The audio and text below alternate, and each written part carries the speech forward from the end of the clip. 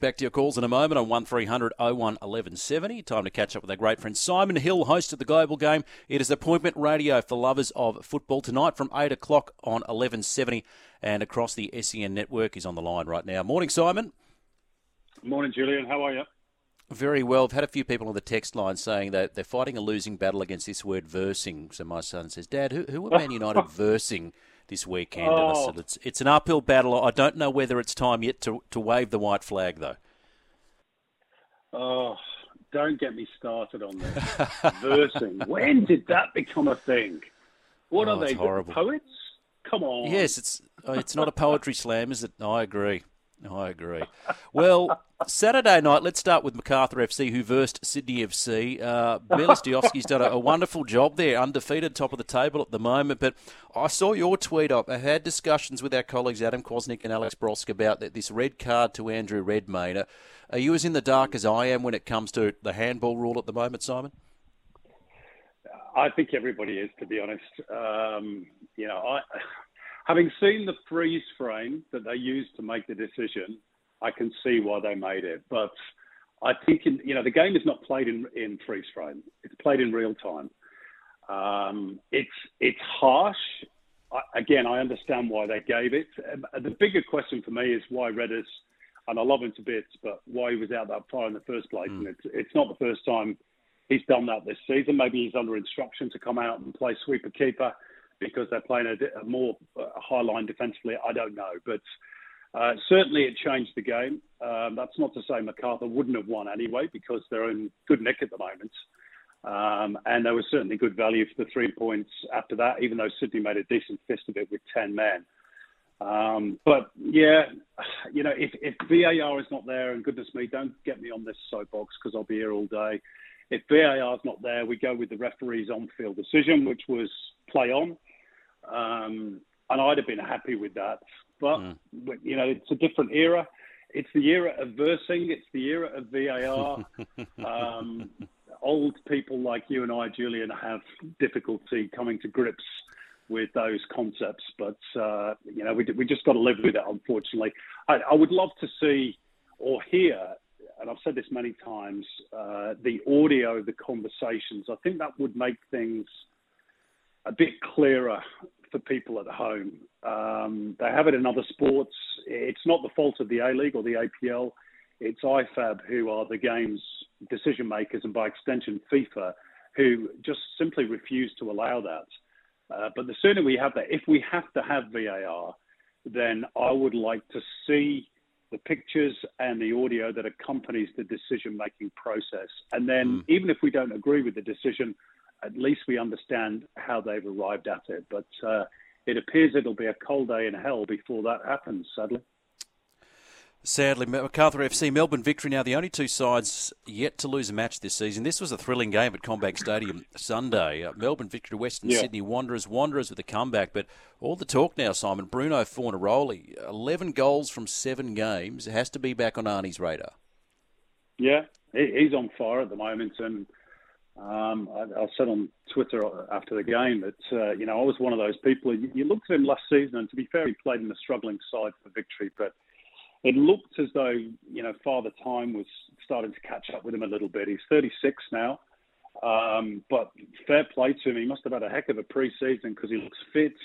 He's very sharp. We always know he's been a natural goal scorer down the years, but it seemed as though those powers were on the wane, and it's to Bruno's credit that he's refused to accept that. And 11 goals in 7 games, goodness me. If you're Graham Arnold, you've got to be at the very least looking at him. I guess the question for Arnie is, is the priority to go and win this tournament, or does he have to have one eye on the World Cup in 2026? And with the greatest respect to Bruno, he'll be, pushing 38, 39 by the time that World Cup comes around, and he's probably not going to be in contention. So does he go with a younger player like Kusini Yangi, who's in good form for Portsmouth overseas? He's got other options. Jamie McLaren, Mitch Duke will almost certainly be there. Matt Leckie can play as a 9. But I think Bruno, at the very least, has got to be a part of the conversation. And if he does miss out, he's probably going to consider himself. He's in. Are you there, Simon? Yep, still here. Oh, we got you. Okay, great. I want to get your thoughts on a few other things in and around the Socceroos, but just before that, it's Newcastle Jets, Wellington Phoenix 3-0. This was a surprise result, and they are surprising a few this season, the Jets. Well, to be fair, they had a poor run going into this game. So this was a little bit of a turn-up for the books, but they were terrific. They had to withstand a fair bit of pressure in the second half. Wellington put them under the pump, but by then they'd established, 2-goal cushion. So they defended very well. Rob Stanton starting to get his message across. The one thing I like about the Jets this season, perhaps in comparison to previous campaigns, is that they appear to be a team that's got goals in them. Apostolos Stamatolopoulos, who has the greatest name in the A-League at the moment, is having a great season. He's scored a fair few, scored again at the weekend. And for once, that defence held firm. So, good signs for Newcastle. And for Wellington, I don't think there's too much to be concerned about. You can lose games, but if the performance is okay, then I think you can say, well, we just had a bad day at the office. And I think that was the case for Wellington. Maybe less so for one or two other teams, particularly Western United, who got thumped by the Mariners on Friday and were terrible. Yeah, well, it's a tale of two Aloisis in the coaching ranks at the moment, isn't it, Simon? Yeah, it is. Johnny is on struggle street at the moment, 6 consecutive losses. As I say, they were awful against the Mariners on Friday. Not just the result, but the manner of the performance. 3 goals conceded from corners. Defending from set pieces is one of the basics of the game, and they just didn't do that. Equally, in the opposition box, they barely created an opportunity. So he's got a lot to sort out, Johnny. And, of course, he faces his brother this weekend, Ross, as Western take on Brisbane at Amy Park on Friday. And Ross is at the opposite end of the spectrum. They got a great win, 2-0 away to Adelaide. Again, plenty of goals in that side. They've been strong defensively over the last couple of seasons anyway. So you'd make Brisbane the favourites for that one. And, maybe we're seeing the revival of the Raw, which would be terrific because they've been in the doldrums for so many years, really.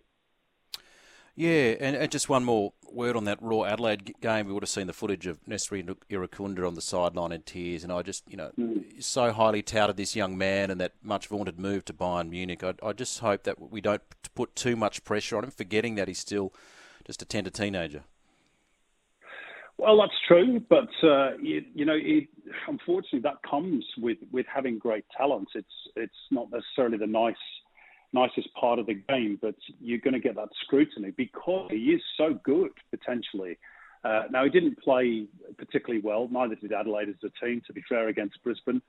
But he's about to head off to Europe, where the pressure is going to be tenfold to what he experiences here. So.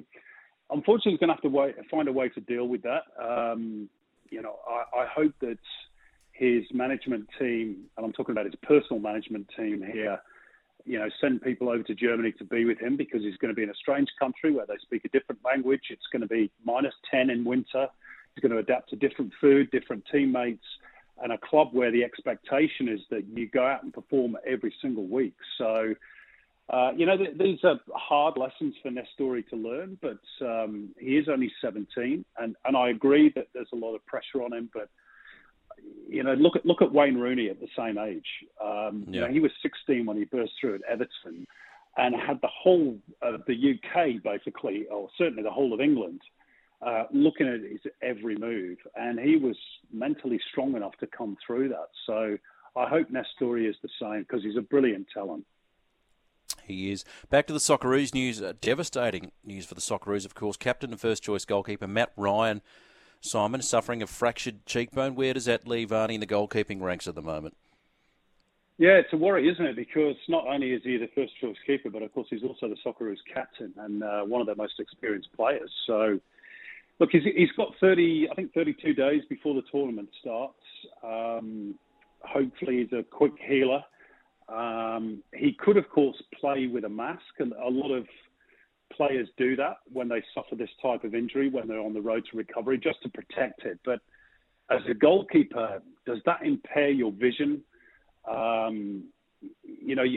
Your face and your upper body in football, our code of football, when you're a goalkeeper, gets more punishment than the lower part of the body, which is the case for outfield players.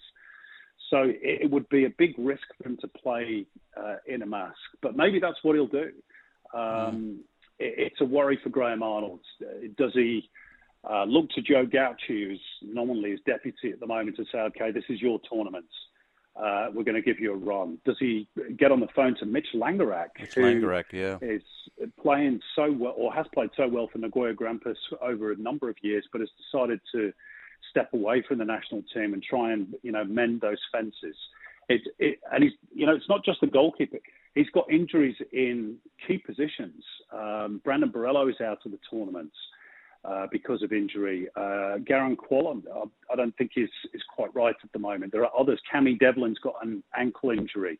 Nathaniel Atkinson is on the recovery road. Ryan Strain's just had an operation. So he's got a few selection concerns, as Arnie, ahead of the Asian Cup.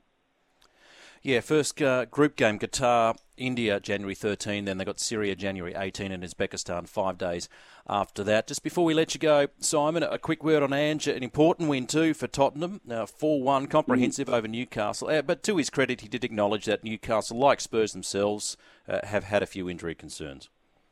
Yeah, that's true. But they needed that, Spurs. They'd been on that horrible run. I think it was 5 without a win, of which they'd lost 4. And it started to sort of fall away a bit. So it's a welcome return to form and probably just takes the heat off Ange a little bit, which was starting to build. That's always the case in the Premier League with big clubs. And Newcastle, I mean, that's a poor performance from them, even given the injuries. But this is what happens when, unfortunately, you're playing not just domestic football, but you're playing in the big European competitions as well, which Newcastle are. In the Champions League, the depth of your squad is tested, and if you pick up a few injuries, are your replacements as good as the players you're replacing? And at the moment with Newcastle, you'd have to say no. Well, they're only 3 points behind your beloved Man City, and of course the man who he openly said he's just trying to copy in Pep Guardiola. We'll let you go. Thank you so much, Simon. We're looking forward to all your work tonight in the Global Game alongside Alex Brosk. And you can guarantee you won't hear the word versing. Yeah, let's never speak of it again. There he is, Simon Hill, host of the Global Game. We catch up with him each and every Tuesday on the program, 0457 736 736. Your text after the break.